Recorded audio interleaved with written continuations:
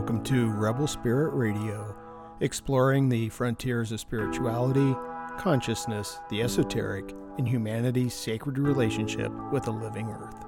I'm your host, Nick Mather, and in this episode, I speak with Dr. Chris Bache, author of LSD and the Mind of the Universe, which details his experience of 73 high-dose LSD sessions taken over the span of 2 decades.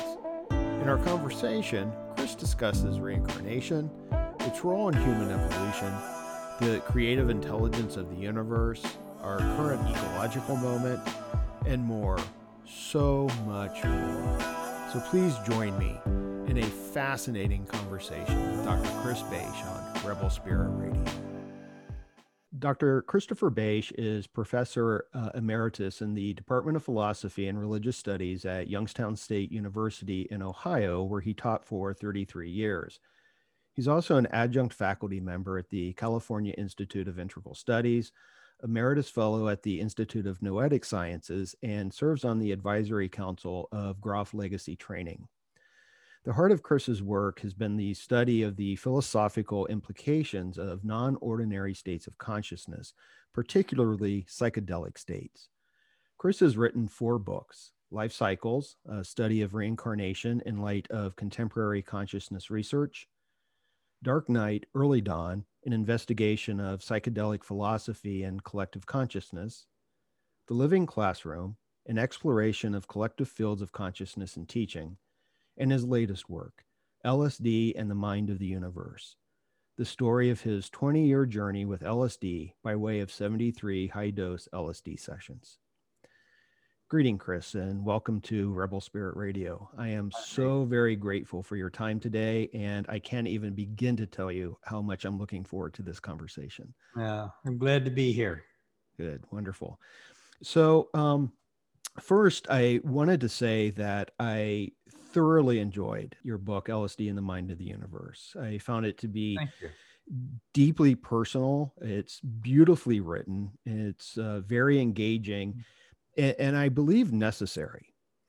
I've read all of your books, and in a way, even though this is your latest, it seems to me to be the first.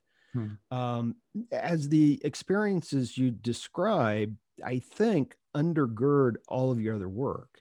That's correct. Yeah. It seems to me it's the source material. It really is. Yeah.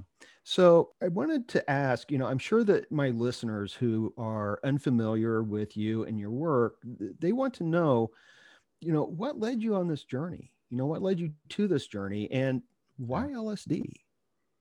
Yeah, quite unexpectedly. I mean, I was raised in the deep South in Mississippi. I got a degree in theology from Notre Dame.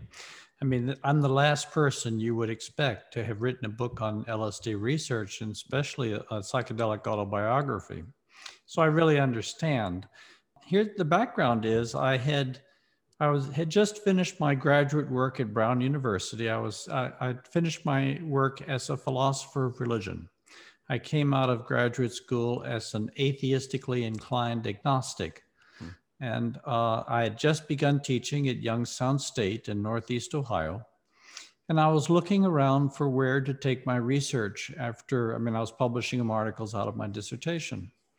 And I came across the work of 2 people who's changed my life. One of them is Ian Stevenson at the University of Virginia and his work on reincarnation, which convinced me in one reading that reincarnation was a fact of life. And this was totally new to me in my thinking. And even more influential was the work of Stanislav Grof. He had just published Realms of the Human Unconscious. This was in 1978, when I was a young academic, 30 years old. So I read Stan's work. In one reading, he convinced me of the importance of psychedelics for philosophical inquiry, not just psychological inquiry. And I became convinced that the people who would be making the most important contributions in my field would be people writing out of an experiential basis, not simply an intellectual basis. So I had a choice to make because psychedelics were illegal at this time. And I made the choice to begin a private hidden psychedelic inquiry just with myself, which led to eventually 73 high dose LSD sessions following Stan Grof's protocols as he outlines in LSD Psychotherapy, his book, LSD Psychotherapy. And during the daytime, I was a conventional philosopher, a philosopher of religion, teaching my students year in, year out. And in my private life, I began this systematic exploration of the deep structure of my consciousness. And by studying my consciousness, studying how the universe manifested itself in these deep states of consciousness. So that's how I got into it. Wonderful. And, I really appreciate that because, also coming from a background in religious studies and philosophy myself, Mm-hmm. it drives me a little bit crazy that it's all theoretical. That, there's so little of the practical aspect, the practice, not practical, but the practice part of it. And, I think that sometimes students have a feel for this. They can tell if someone, not necessarily if they have had psychedelic experiences, but Mm-hmm. whether or not they've had profound religious experience. Yeah. Yeah. Yeah. And I want to mention right up front that I do not recommend that people do what I did. I don't recommend that setting aside the issue of the legality or the illegality of psychedelics. Okay, that's a changing landscape. Right. But I don't recommend that people follow the protocol that I adopted Mm-hmm. because I know more now than I did in the beginning. And I really would recommend, as I do in the book, I explain, I would recommend a different protocol if I were doing it over again today. Yeah, it doesn't read like it was fun. You describe a lot of pain and suffering, which is something I want to get to. But I think that a lot of folks who aren't familiar with psychedelics probably have a false view of them in many ways. This isn't a wild weekend in Las Vegas. I think there's also a lot of fear involved, centered around psychedelics. I wanted to, since we're kind of talking about, you had to keep this secret. And you describe in the book how that was also painful for you, that you couldn't be open about this for a variety of reasons. The illegality, of course, is important. Yeah. It also, I think, probably there was a question of credibility with some of the academic community who I think still have a tendency to look down on these experiences. Mm-hmm. And you mentioned that the landscape seems to be changing somewhat. Yes. I know that I think Oregon legalized psilocybin mushrooms. Mm-hmm. There is legislation currently moving through California to decriminalize all psychedelics. Yeah. And I'm kind of curious, given this new landscape where psychedelics are more accepted, have you ever wondered or thought about what it would have been like to teach in this sort of new environment, or a new environment where these things are more accepted? Wouldn't that have been interesting? First, I did have an opportunity to do some teaching at the California Institute of Integral Studies in the Philosophy, Cosmology, and Consciousness program. But this came rather late in my series. Basically, I did my work between 1979 and 1999 when I was between 30 years old and 50 years old. And now I'm in my early 70s. Uh, so I did have an opportunity to teach graduate students this material after Dark Night, Early Dawn came out. But it would be fascinating to be able to be doing this work in the classroom today instead of in online, settings and whatnot. Mm-hmm. But there's an upside for having waited as long as I did. I waited 20 years until after I'd finished this work to write LSD in the Mind of the Universe. And I did so not only for the legal ramifications, but I did so because these experiences were extremely difficult to understand. When you work with high doses of LSD, it pushes you into dimensions of reality that go considerably beyond what even appears in much of the mystical literature. Mm. And it just and the methodology that you're using to engage these deep states of consciousness is very different than the methodology that's found in contemplative, meditative, mystical traditions. And so there were a lot of riddles to figure out, a lot of puzzles.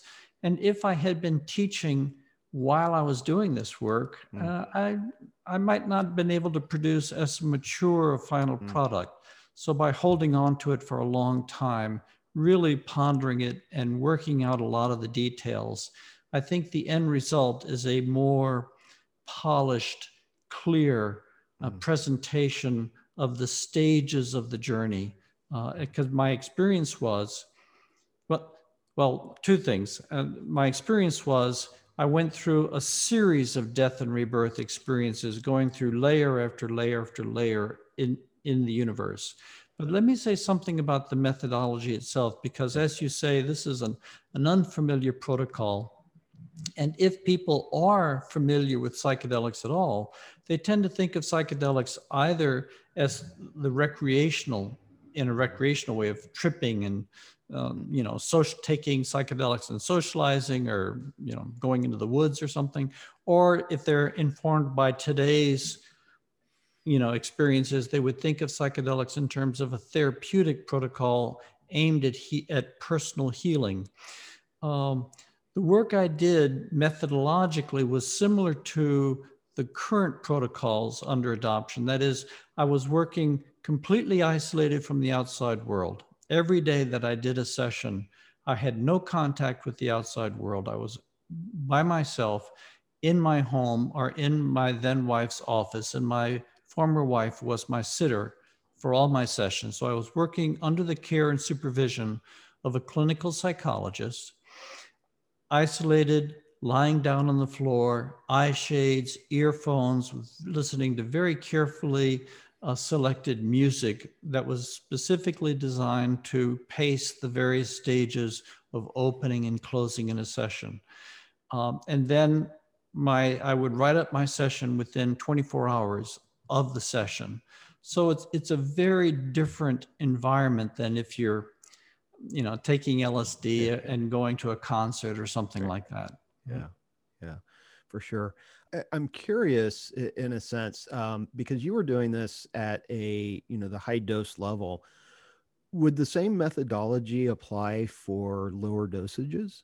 Same methodology would apply, but the nature of the journey is different. When you work with lower doses or with gentler psychedelics like psilocybin, perhaps, or ayahuasca, you basically what psychedelics do is they amplify the unconscious, they amplify consciousness, and they catalyze consciousness. So things that are usually far beyond your capacity, out of your conscious ability to experience, begin to come forward into your experience. So there is a churning and a rising of unconscious content in your conscious awareness.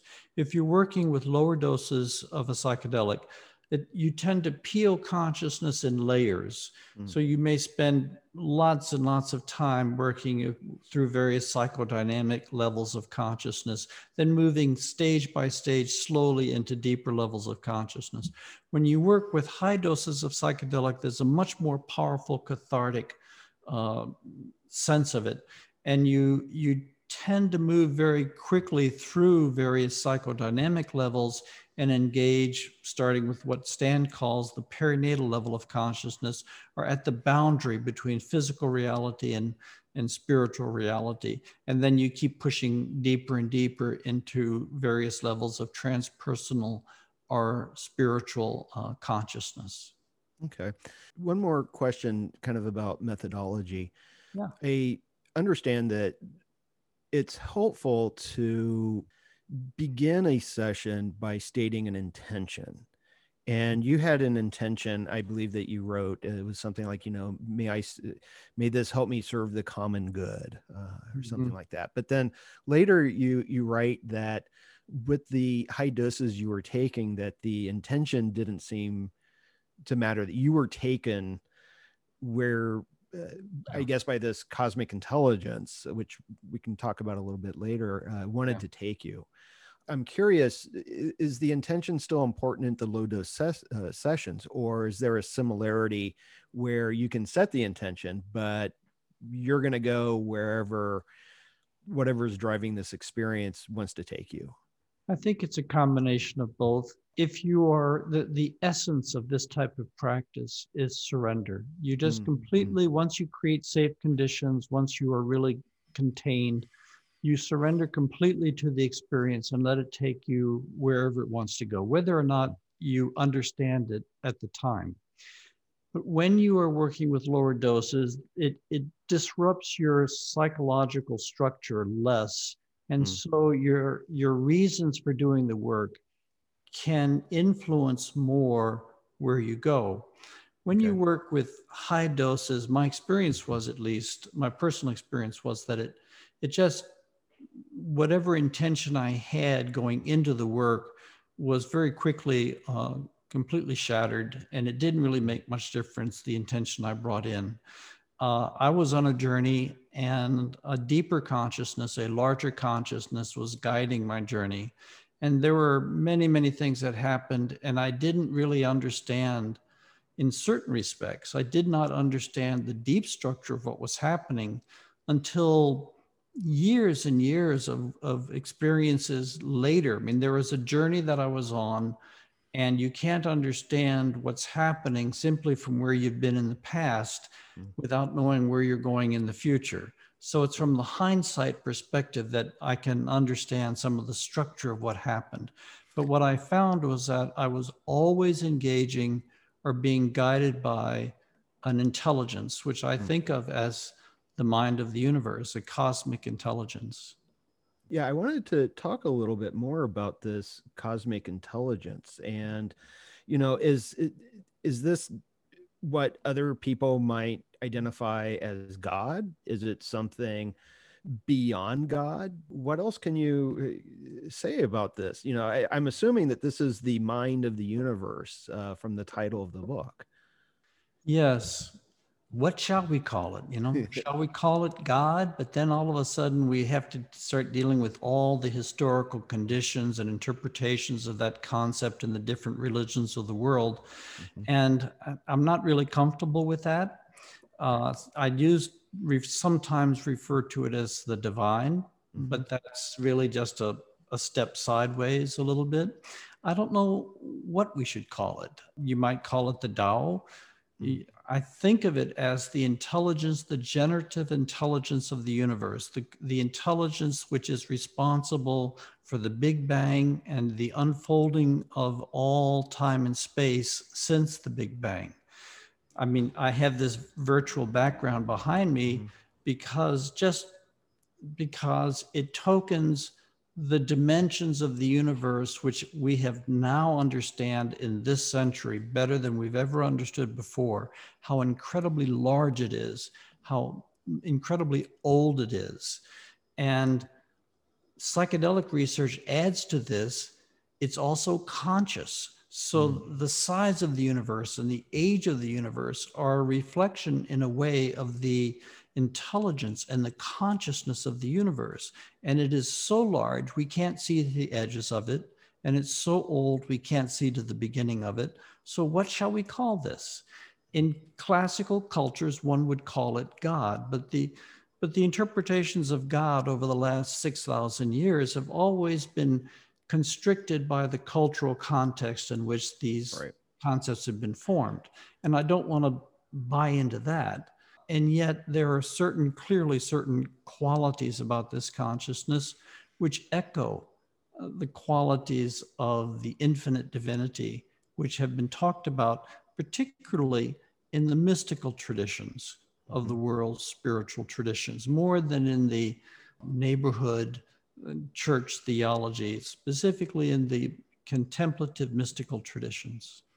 When you speak, it kind of reminds me of the Merkabah mysticism of Ezekiel, where you can't actually describe or explain this full vision of God, but you can talk about the throne. You can talk about the hem of, the robe that God is wearing, but it's just a very small portion of this grander vision.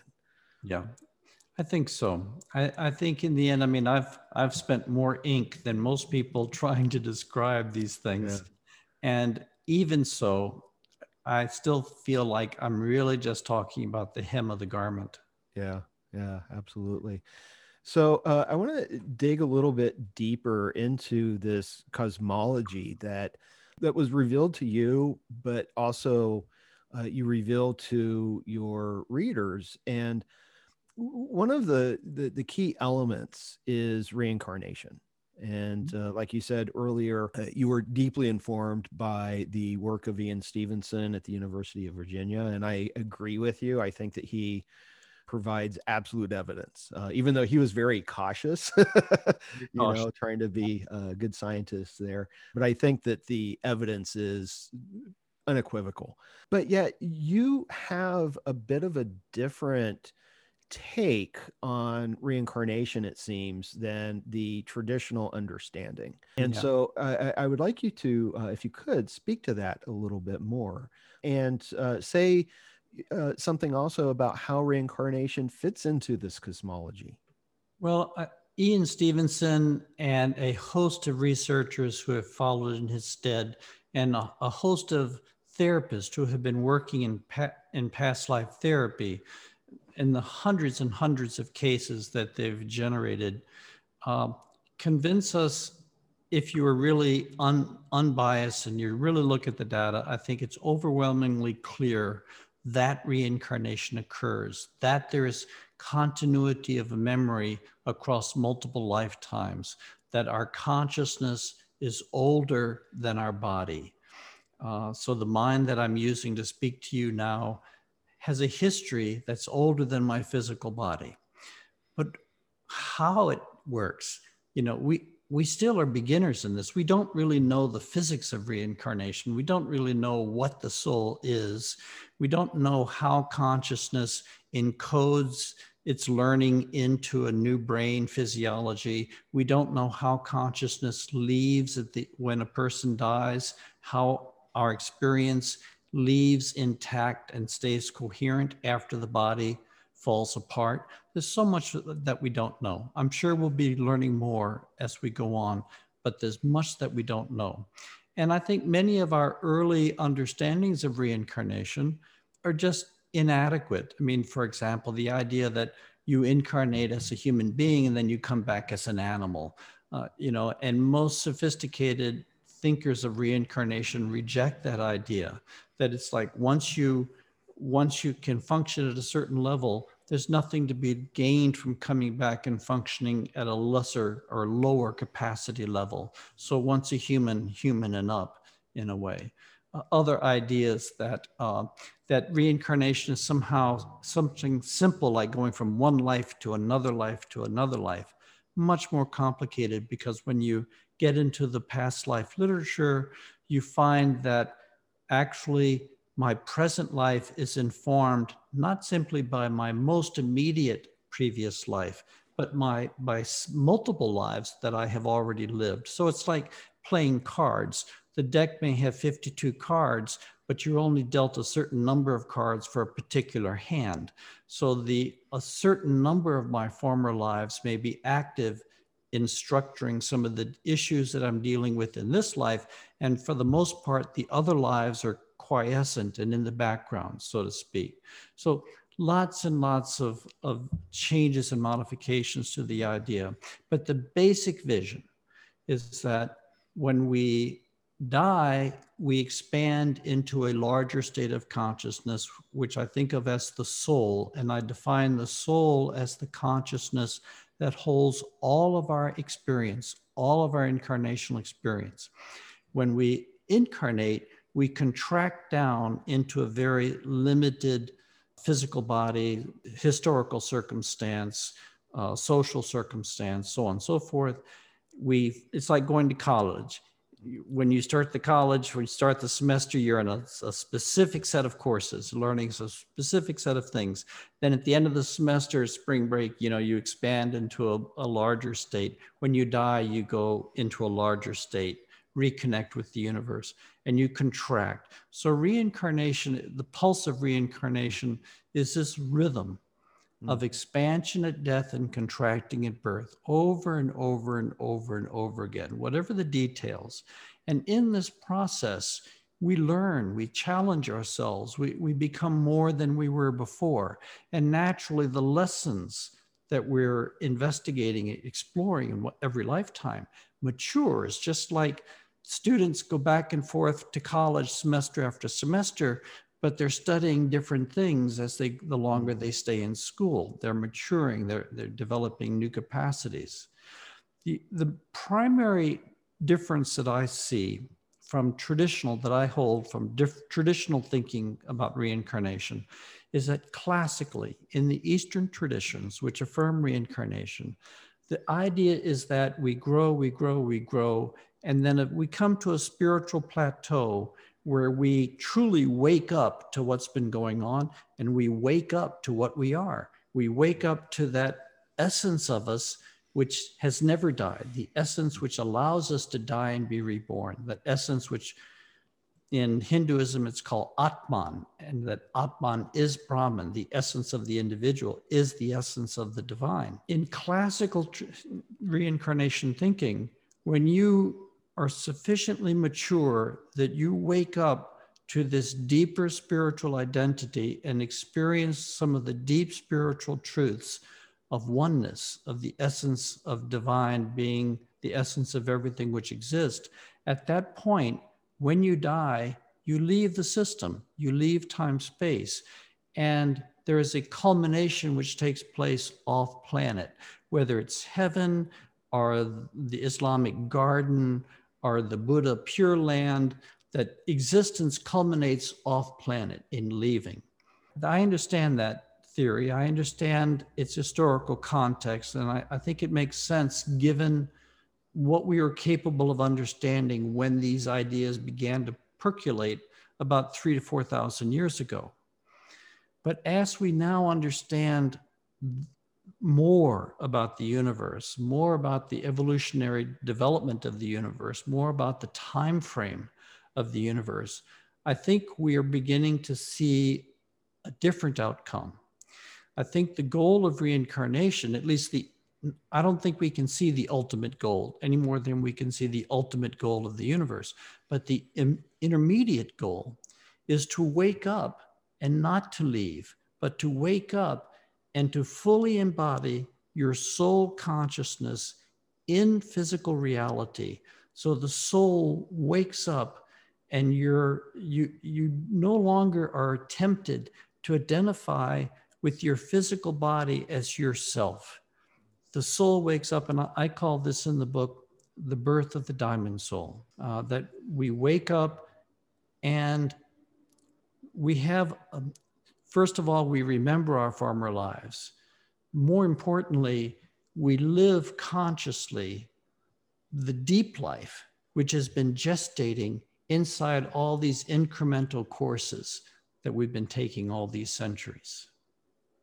Oh, that's absolutely beautiful. And I love that it's this not escaping into a heaven or transcendence or nothingness and nirvana, but you say it's this deepening of a sacred presence on the earth.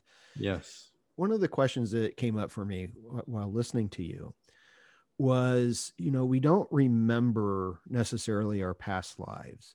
Yeah. But some children have some aspects of it, and I've always suspected that there are some things with me that come from past life experiences that I just can't explain, and I've just had this ongoing suspicion that something that happened previously that explains everything. But what I'm curious about is having this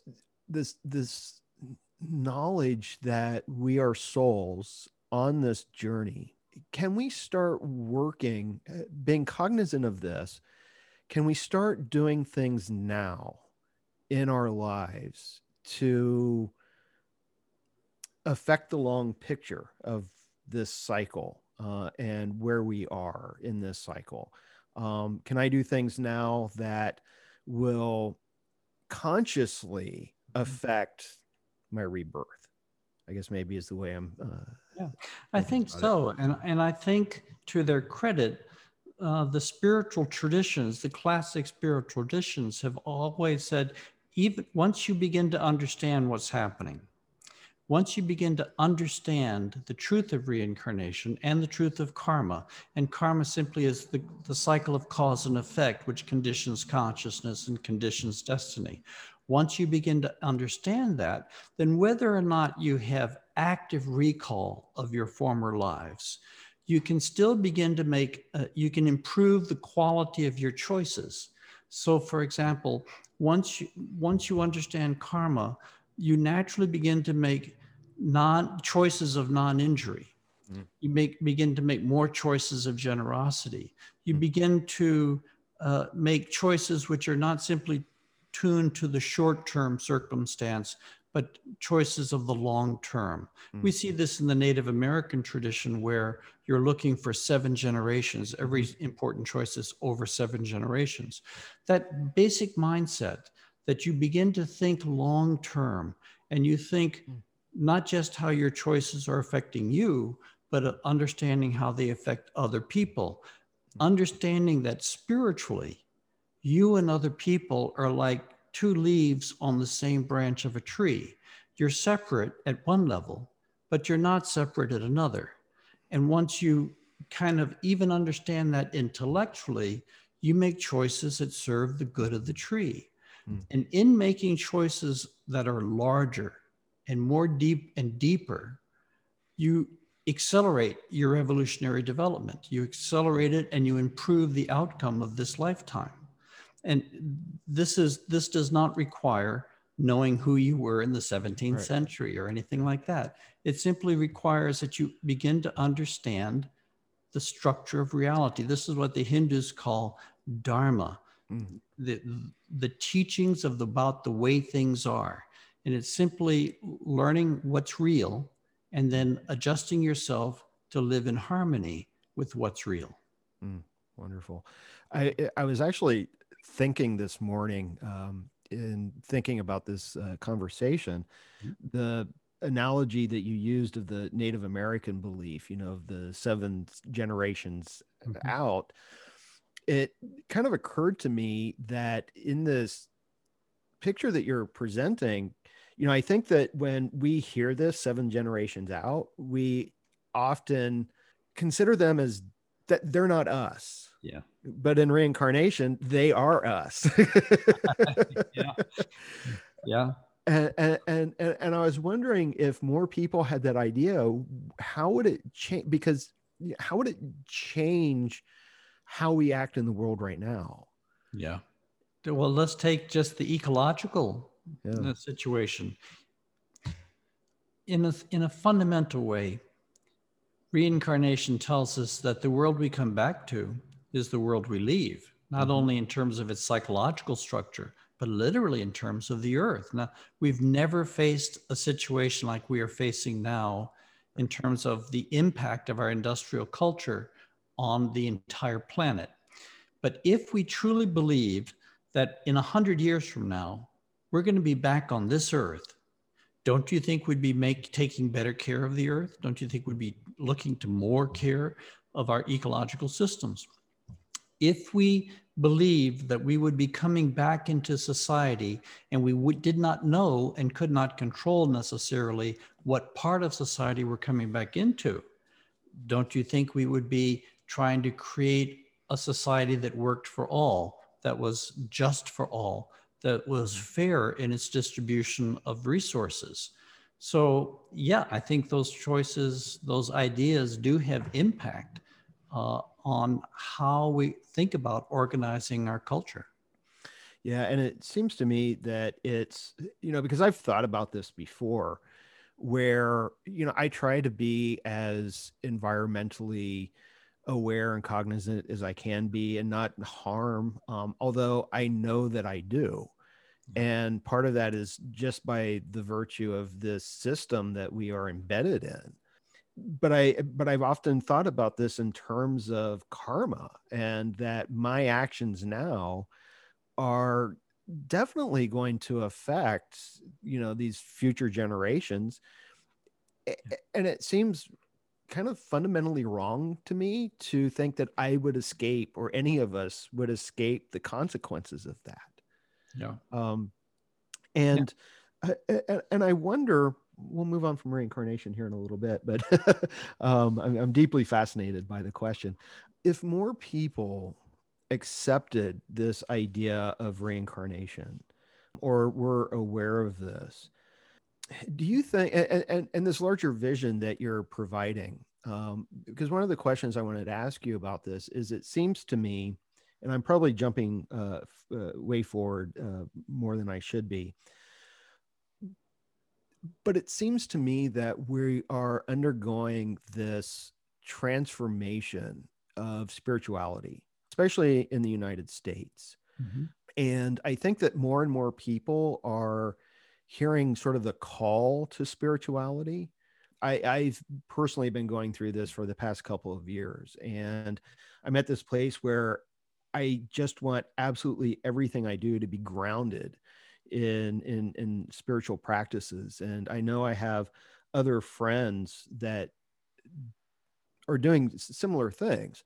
And so my question is, do you think this is part of the evolution of our collective consciousness? Do you think that we are moving towards this larger vision that um, you experienced?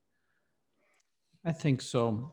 Uh, I think that while there is a growing appreciation and awareness and thirst for spiritual truth, spiritual encounter, it's not necessarily expressing itself as an increase of religiosity or an increase of religious participation. And personally, I think what's happening is that the religions that exist today have largely done the bulk of the work that they were kind of charged with doing. I Mm, mean, once you understand the breadth, the length of human evolution, how many hundreds of thousands of years we are involved in growing and growing and growing and growing, then when you look at religions, and religions don't last more than a few thousand years, a few thousand years. And a religion we have a history of kind of thinking that a religion, if it's true, it's eternally true. It'll be true forever and ever. mm-hmm, But that doesn't really seem to be realistic. And I think it's more likely that a religion helps an evolving humanity, helps a reincarnating humanity go from A to B. mm, And then we come to B, and there's so much more to go. It requires a new set of insights, a new inspiration, a new vision to take us from B to C. And when we get to C, it'll require a new vision to take us from C to D. And I think we're at a phase where the vision which has taken us to here is not sufficient to take us where we need to go next. And I would mention that all the religions of the world, and I know you're a professor of religion, so mm, you'll appreciate that there are fundamentally two core mistakes that all the religions of the axial age make, many others perhaps, but at least two. One of them is it gets women wrong, yeah. okay? Patriarchal systems, Yeah. and relatedly, it gets nature wrong. Mm, So when you have an up and out theology where the goal is to become spiritually awakened or to spiritually saved and then leave time and space, you have this gap so that the physical world is not valued as deeply as the spiritual world. mm-hmm, And, you're so on and so forth. So what happens is we don't really have an answer to the question, what is the purpose of time space. What is the purpose of the physical world? It becomes a veil of tears, or it becomes something that we basically are trying to get away from, to get back home or to get to someplace better.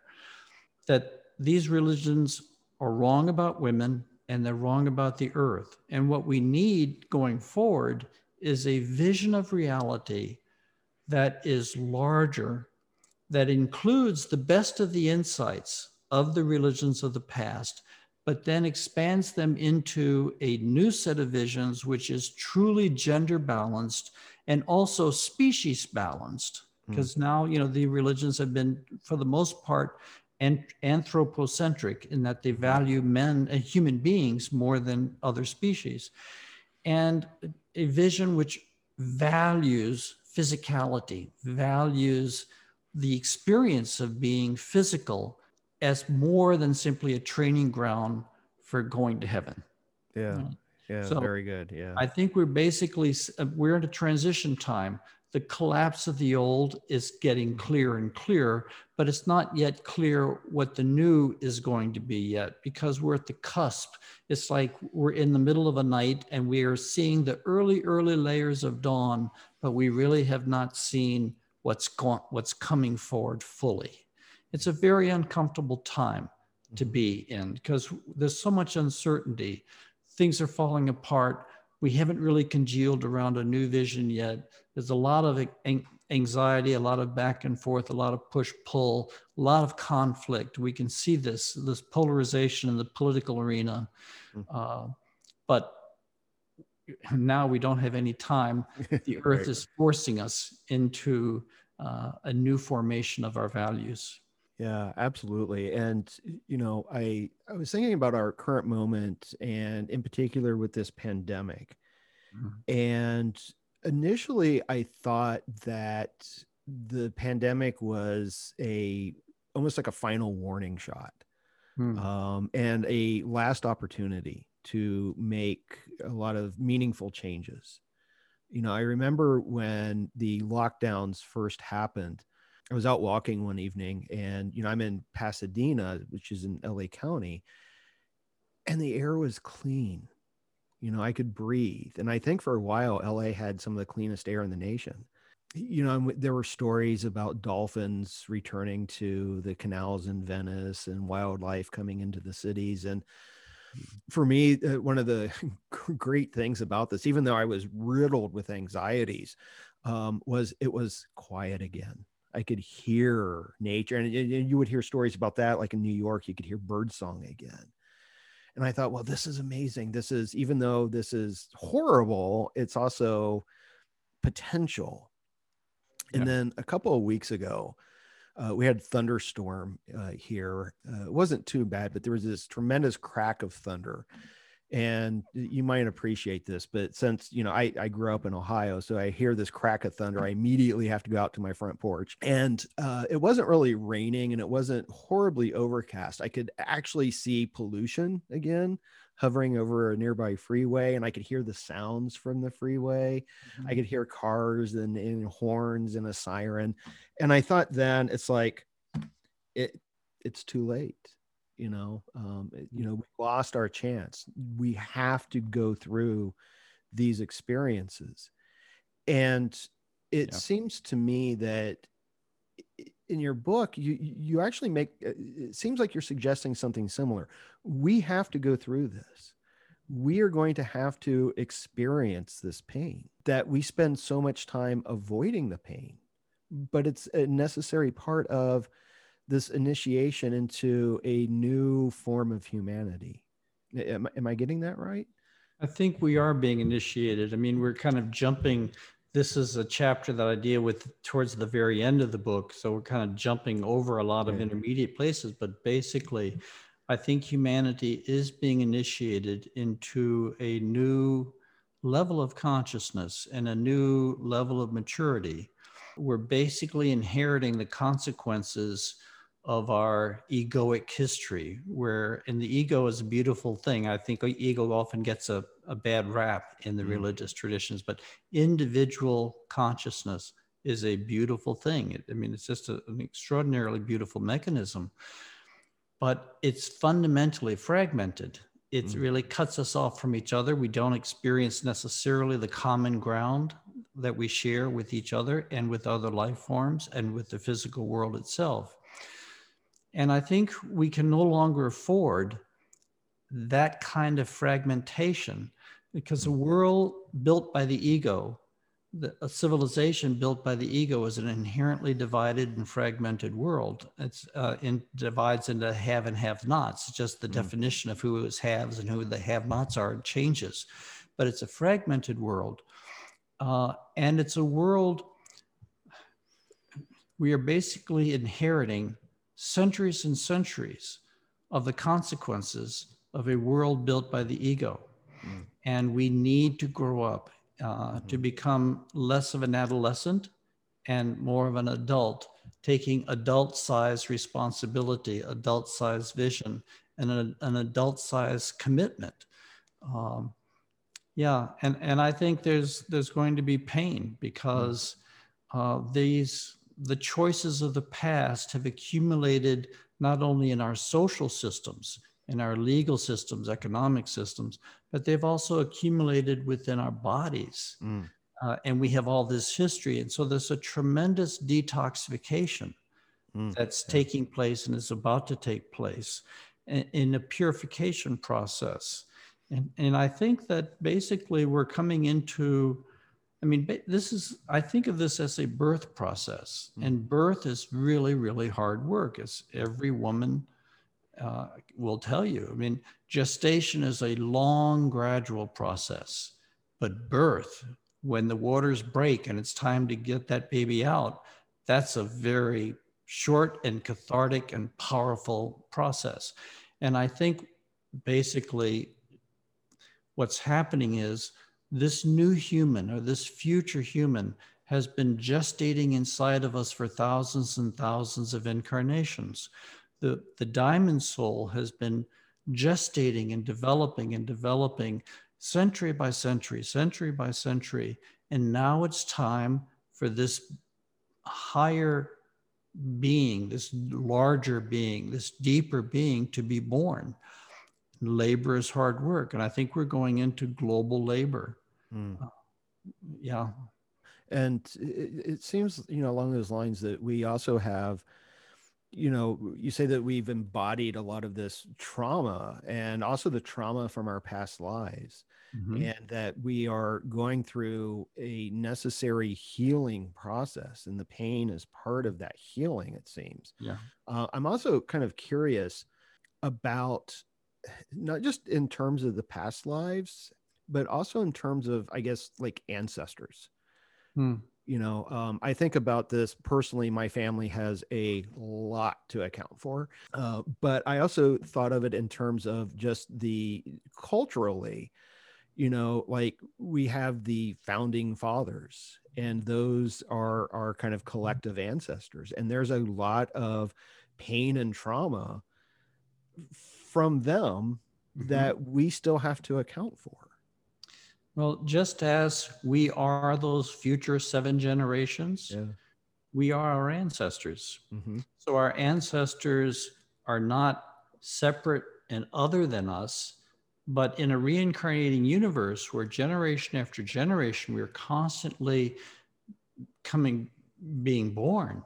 Mm-hmm. That means that the ancestors in us are in the how to. It's easy to overgeneralize and to oversimplify what is an incredibly subtle and complex process. So Right. forgive me Yeah. if I do that. But the strains of our ancestors, the themes of the learning of our ancestors, the qualities of our ancestors are woven into our current incarnation. Mm. And not only the pains left over from our former lives, but also the strengths and incredible qualities. See, I think that many of us have learned about reincarnation by reading the literature on past life therapy. So Mm. our approach to our understanding of reincarnation tends to be inflected by a therapeutic model. Mm. And people go into therapy not because of the things that makes them feel good. They go into therapy because of their pain. Mm. But I think that's really a relatively small percentage of the carryover from our previous lives. Our school system has many, many problems, but most kids pass every year. Most kids learn, all right? And I think most people learn and come out of every incarnation with more positive than negative. And we carry the positive forward as well as carrying the negative forward, so that there's a tremendous accumulation of capacity, of intelligence built into our bodies, of musical intelligence and mathematical intelligence and social intelligence that are, in a sense, the voices of our ancestors alive in us as we continue to this process of becoming the ancestors of our future selves. Wonderful. And that gets to, I think, one of the final points I wanted to get at in terms of reincarnation, which is you talk a bit about, and you have been speaking about the evolution here, and the evolution of the species and reincarnation. I think at one point you say that evolution grows species where reincarnation grows individuals. But there seems to be this connection between human evolution and as a species and the individual reincarnation. Yeah. So I was wondering if you could maybe say a little bit more about that. I think of reincarnation as the higher octave of evolution. And of course, well, evolution, our scientists tell us that evolution is an evolving of whole species. It's a learning and development of whole species. Somewhere along the way, nature has figured out, or the intelligence behind nature has figured out how to evolve individuals within certain highly developed species. So somewhere along the way, as we move from group evolution, individual evolution is added on top of that, where it becomes a matter of the evolution of our consciousness. So it has to do with the birth of individuality. When individuality begins to emerge within species, where does that begin? No one knows quite for sure, but somewhere along the way, species begin to birth individuals. Then those individuals make choices, and those choices begin to influence their learning. And once you have that cycle established, you have the cause and effect that's influencing not just the physiology of species, but the psychophysiology of individuals. So I think of reincarnation as the higher octave of evolution. It is when evolution has reached a point where it is involving individuals and it is evolving the consciousness of individuals. Okay, wonderful. And when you were speaking, the thought occurred to me that this model avoids, in a sense, and maybe I'm wrong, but it seems to avoid this issue of like intelligent design that it's coming from outside, because it seems like in this model, we are the ones that are actively driving human evolution through this cycle. Would that be correct?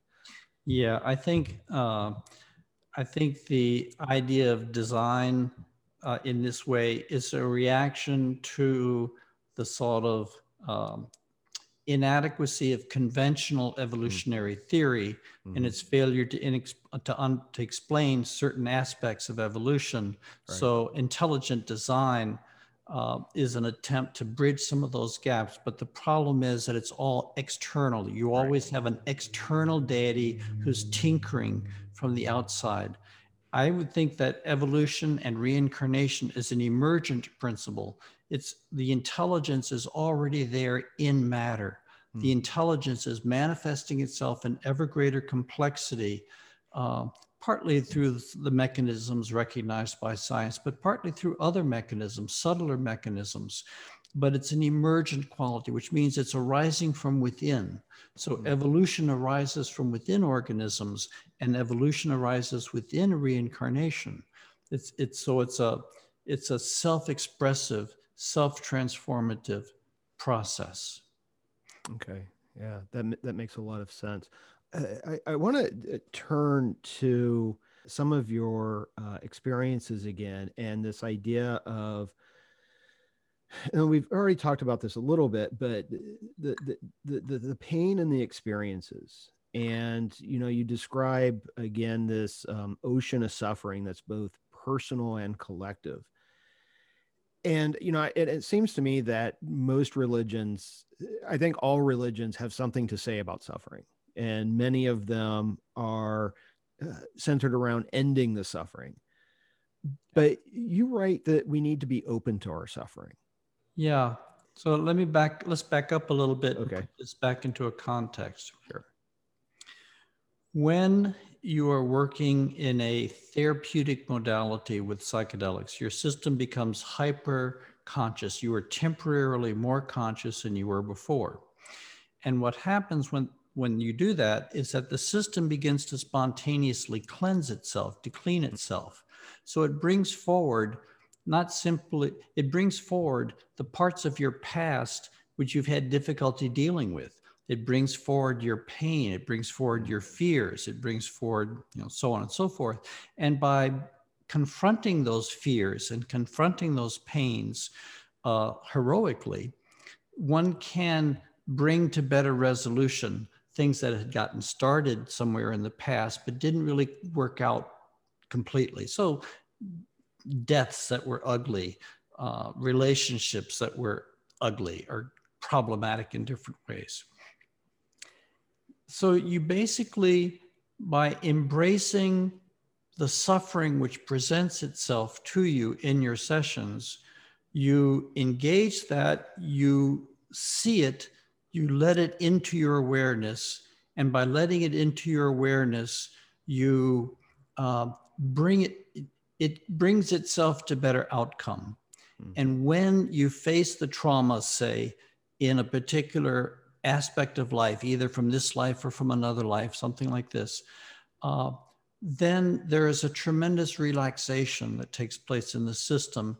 And the system is then free to move into deeper and deeper levels of reality. Now, in the early stages of one's work, one reaches a point where when consciousness begins to expand beyond time-space reality, you begin to be threatened with what is called ego death. And ego here means simply the identity that you have formed in your time-space experience.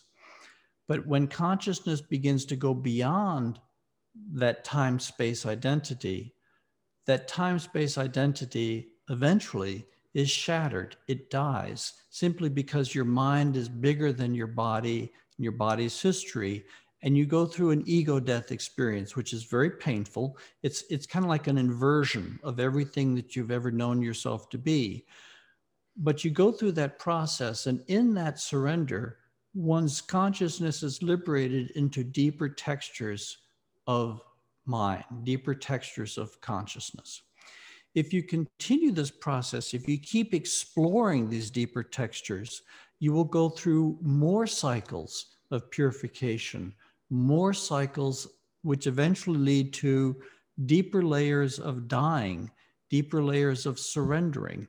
And you will go through another catharsis of death, and then you'll be exploded into yet deeper dimensions of reality, which you will then be able to explore in future sessions.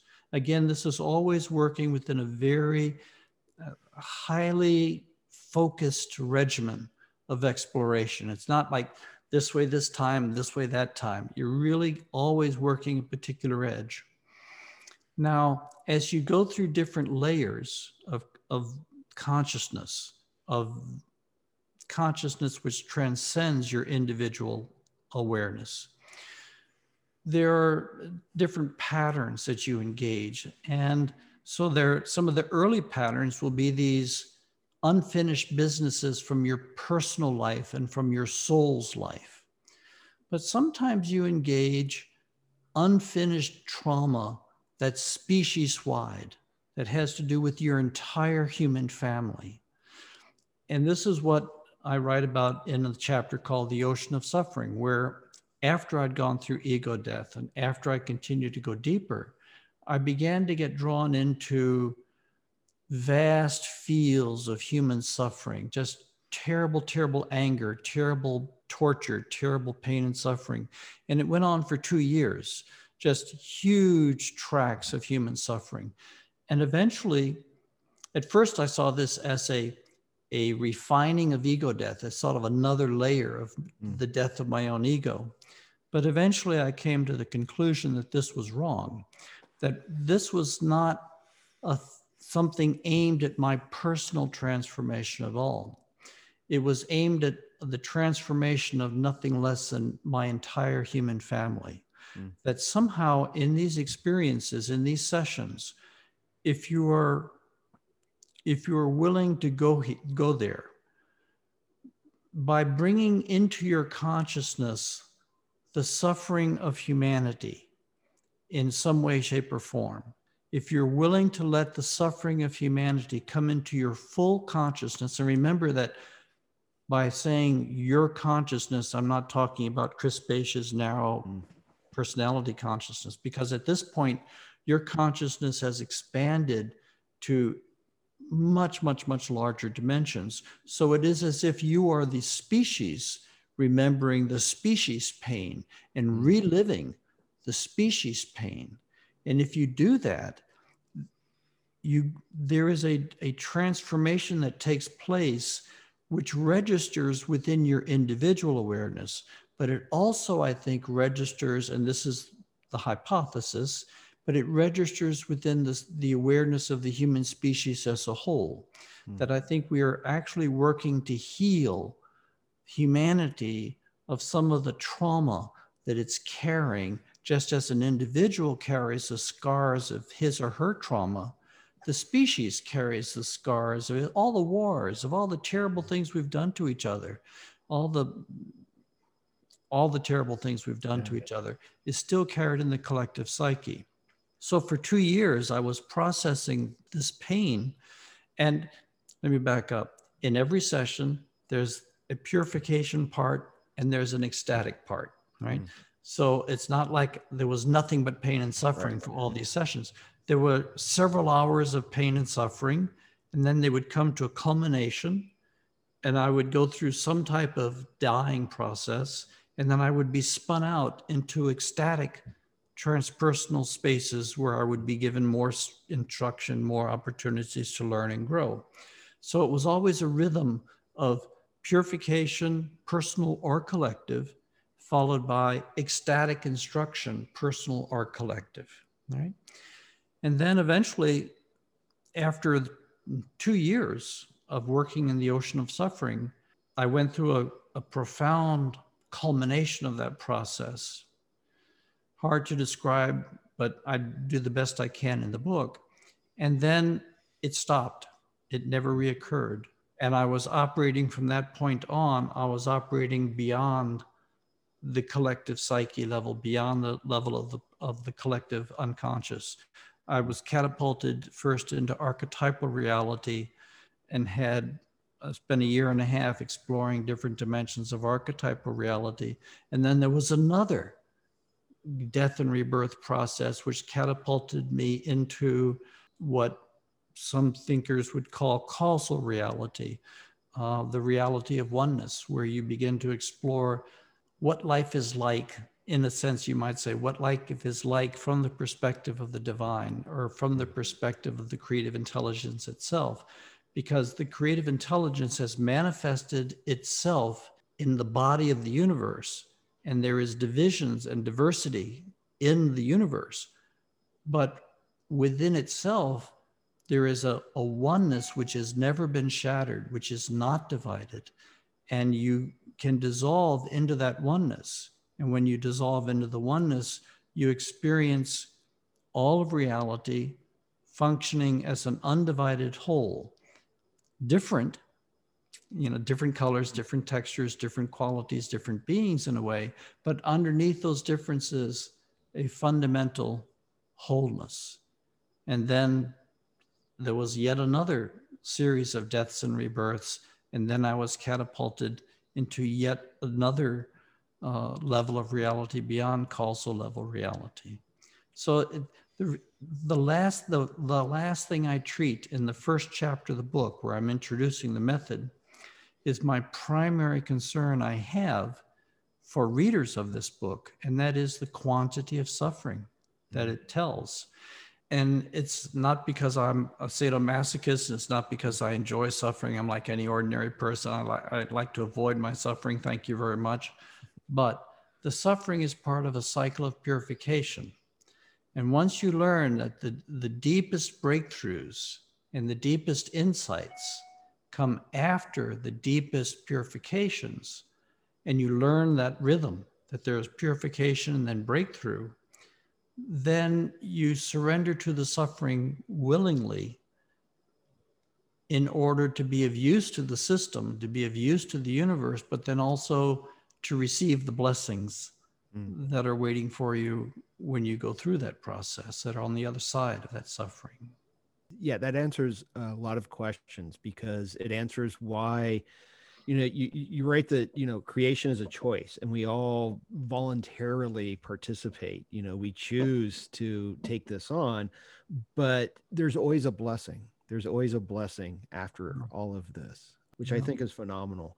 Let me ask you, the subtitle of the book, which you refer to as the inner title, is the Diamonds from Heaven. Yeah. Are these diamonds from heaven? Is this the blessing? Is this the gift that we get from going through this process? Well, there are many blessings that come in this work. There are many blessings of insight, of transformation, of opening and deepening. But the phrase diamonds from heaven, I use in a more specific way. After I had been doing this work for 15 years, and I had worked through all the layers of ego death, and then collective species ego death, and archetypal reality, and causal level realities, I was catapulted. I went through yet another death rebirth process, and I was catapulted into a dimension of consciousness, or a dimension of reality, which was pure light, clear, crystalline light. I had experienced light as many psychedelic voyagers do at different levels of one's journey. But this was, when I call it diamond consciousness or diamond luminosity, I'm not simply using a metaphor to describe the light. I'm trying to describe a particular quality of light, ultra, ultra, ultra clear, clear beyond imagination. And over the next 5 years, the last 5 years of my work, in 26 sessions, so about a third of the entire sessions of my journey, I was taken into this diamond luminosity 4 times. And in between those 4 times, there's lots and lots of purification, many lessons and many teachings, but lots of purification.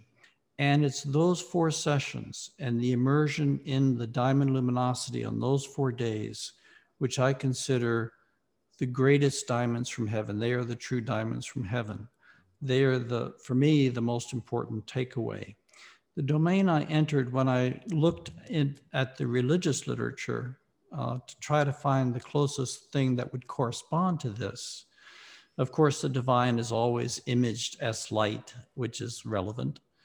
But in Buddhism, they talk about Dharmakaya, this dimension of reality, Dharmakaya, and they call it the clear light of absolute reality. It is the light out of which the Big Bang emerges. And that, I think, is what I was experiencing in what I call the diamond luminosity. The cosmology that you present seems to be very Buddhist in many ways. There are clearly some differences, especially with the reincarnation, to that, the goal is not to enter party or nirvana, but to continue evolving. Mm-hmm. I wonder, are there any other differences? I mean, do you feel that this in many ways confirmed much of Buddhism, or, what would be the differences? Well, I've really been deeply influenced by all the religions of the world. I mean, I taught world religions for decades, so every semester I was going around the world exploring. So I've been deeply influenced by Christianity. And I began life as a Christian and as a Catholic. I actually was in the seminary for 4 years, studying to be a Catholic priest. And I've learned so much from Hinduism and Buddhism and Taoism and some of the Native American traditions. The two which have been the deepest and long-lasting influences on me, and Judaism, I should add. I mean, I learned Hebrew because I was doing biblical studies in the early years. I learned Greek and Hebrew. Have been Christianity and Buddhism. So I think my journey affirms the deepest truths of Christianity and all of the world's religions. I think that affirms the deep truths of the Kabbalah and Judaism and of Hinduism and Buddhism. And at the same time, not just in reincarnation, the theory of reincarnation that emerged in my work, but in many ways, it affirms, but it also eclipses the religions of the last several thousand years. Because I think the universe that I was initiated into, the opportunities that I was given to explore the deep structure of reality, took me into, let's say, it demanded that I develop levels of understanding that went beyond anything that I had learned or been exposed to in the religions of the world. And I was forced to sort of learn how to become operational within an even deeper metaphysics. That said, I think these experiences do affirm the core truths of the different religions. It doesn't affirm the kind of the cultural privilege that each religion places on its own teacher, its own lineage, its own revelation, its own scripture. Those are, because every religion says its scriptures are unique in the word of God, that tells us that none of them are really unique. All of them are part of a larger dynamic process. But it affirms the core insights of the fundamental part, the way we are participating in each other's reality, the way that we're all hardwired together, and that our deepest well-being lies in serving not just our small good, but the good of all, the good of the whole, the value of self-sacrifice, that, you know, that it's worthwhile to sacrifice for the good of others when the opportunity calls for us to do that. Taking the long vision, looking to the deep future, orienting ourselves to the deep future, opening our consciousness to the inspiration that comes from deep, deep within, not only our own being, but that inspiration that arises out of nature itself, at the very, very deepest levels of nature, as the Taoists would say, to become one with the Tao, you know, that type of deep inspiration. So on the one hand, I feel very comfortable with the religions of the world. And at the same time, I feel where I've ended up is in a place which is larger than the religions of the world. Yeah, I can see that. And it's, you know, I've been kind of asking this question, and I touched upon this a little bit ago in terms of feeling this call to ground everything in spirituality. And I feel like, and I know others feel like this as well, you know, where do you turn? Because so many of the traditions that we have don't seem to answer or fulfill that deep desire right now.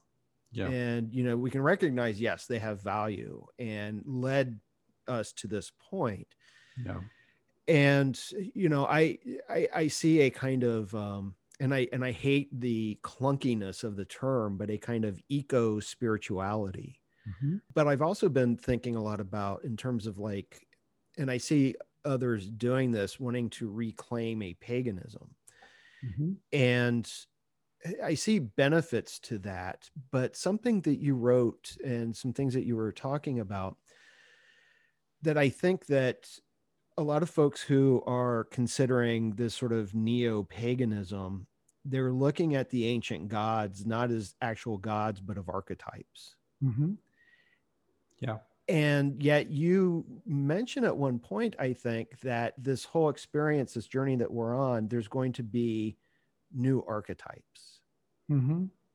And so I'm wondering, and this is a huge question, I don't know, and I don't know if I can frame it as well as I would like. Do you think that this new spiritual vision is something that is unfolding now? I don't know. I guess I'm looking for advice to give people, and maybe even for myself, in terms of how to go about grounding ourselves in this new spiritual experience and reality as it kind of unfolds. And I guess we're all probably participants in the creation of it.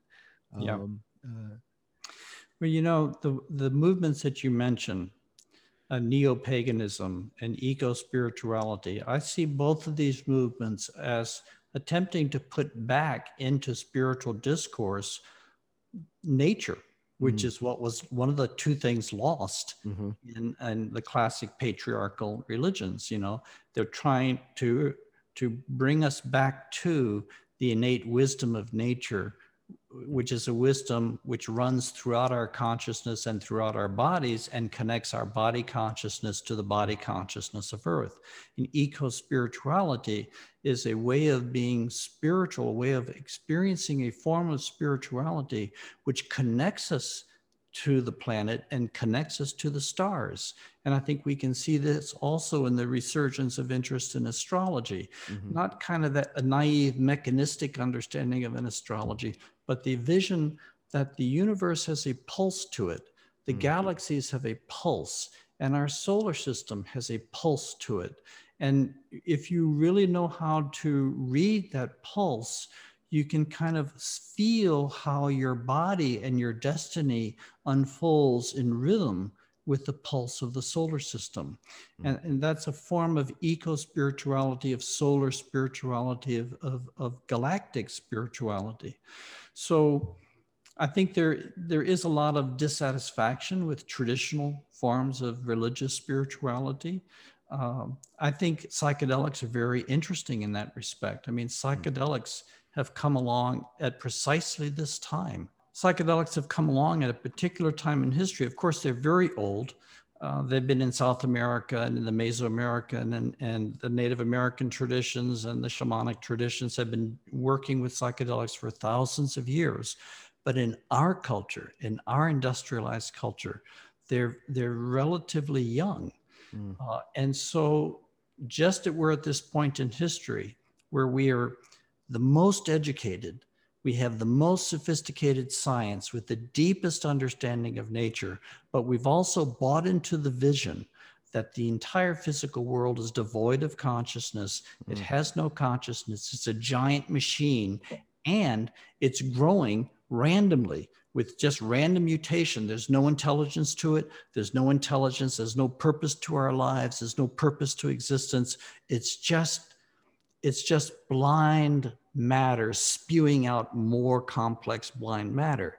At precisely that point in time, these mind openers have been dropped into our laps, and they're giving highly educated people, highly scientifically informed people, the experience of the lie, that is a lie. They're being given the experience of the truth that our consciousness and our very existence is the result of an intelligent action, that the universe is intelligent. In fact, it's so intelligent that all the previous visions of its intelligence are inadequate. All the visions of prophetic revelation and how we have envisioned that intelligence are totally child's play compared to the reality itself. So psychedelics, if we use them carefully and constructively, it can give us direct experience of layers and layers and layers of this intelligence. And that ruptures this vision that it's all pointless, it's all purposeless, and that when we die, our consciousness disappears as soon as our brains go. It opens up the experience that the universe is a living intelligence. And if the universe is alive, that's an aliveness that we might want to merge with, to enter into conscious communion with. So it reanimates this interest in vision quest of, immersing ourselves in solitude in nature, immersing ourselves in meditation, where we go deeper, we sink deeper and deeper into our consciousness until we drop out from underneath the floor of our individual consciousness and enter into communion with the deeper consciousness, which all spiritual traditions have told us it's there. But now we can actually accelerate our immersion into it.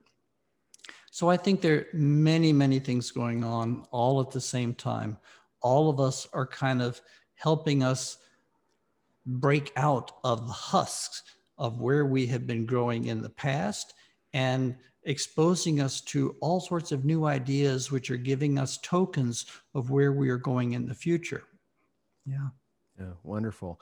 And I think that is actually, I'm mindful of the time. That's, I think, a beautiful place to end. I know that you have a website, chrisbache.com. Is that the best place for people to find out more about you and your work? It is. And as of this moment, that website is not finished, but it's Okay. almost finished. Okay.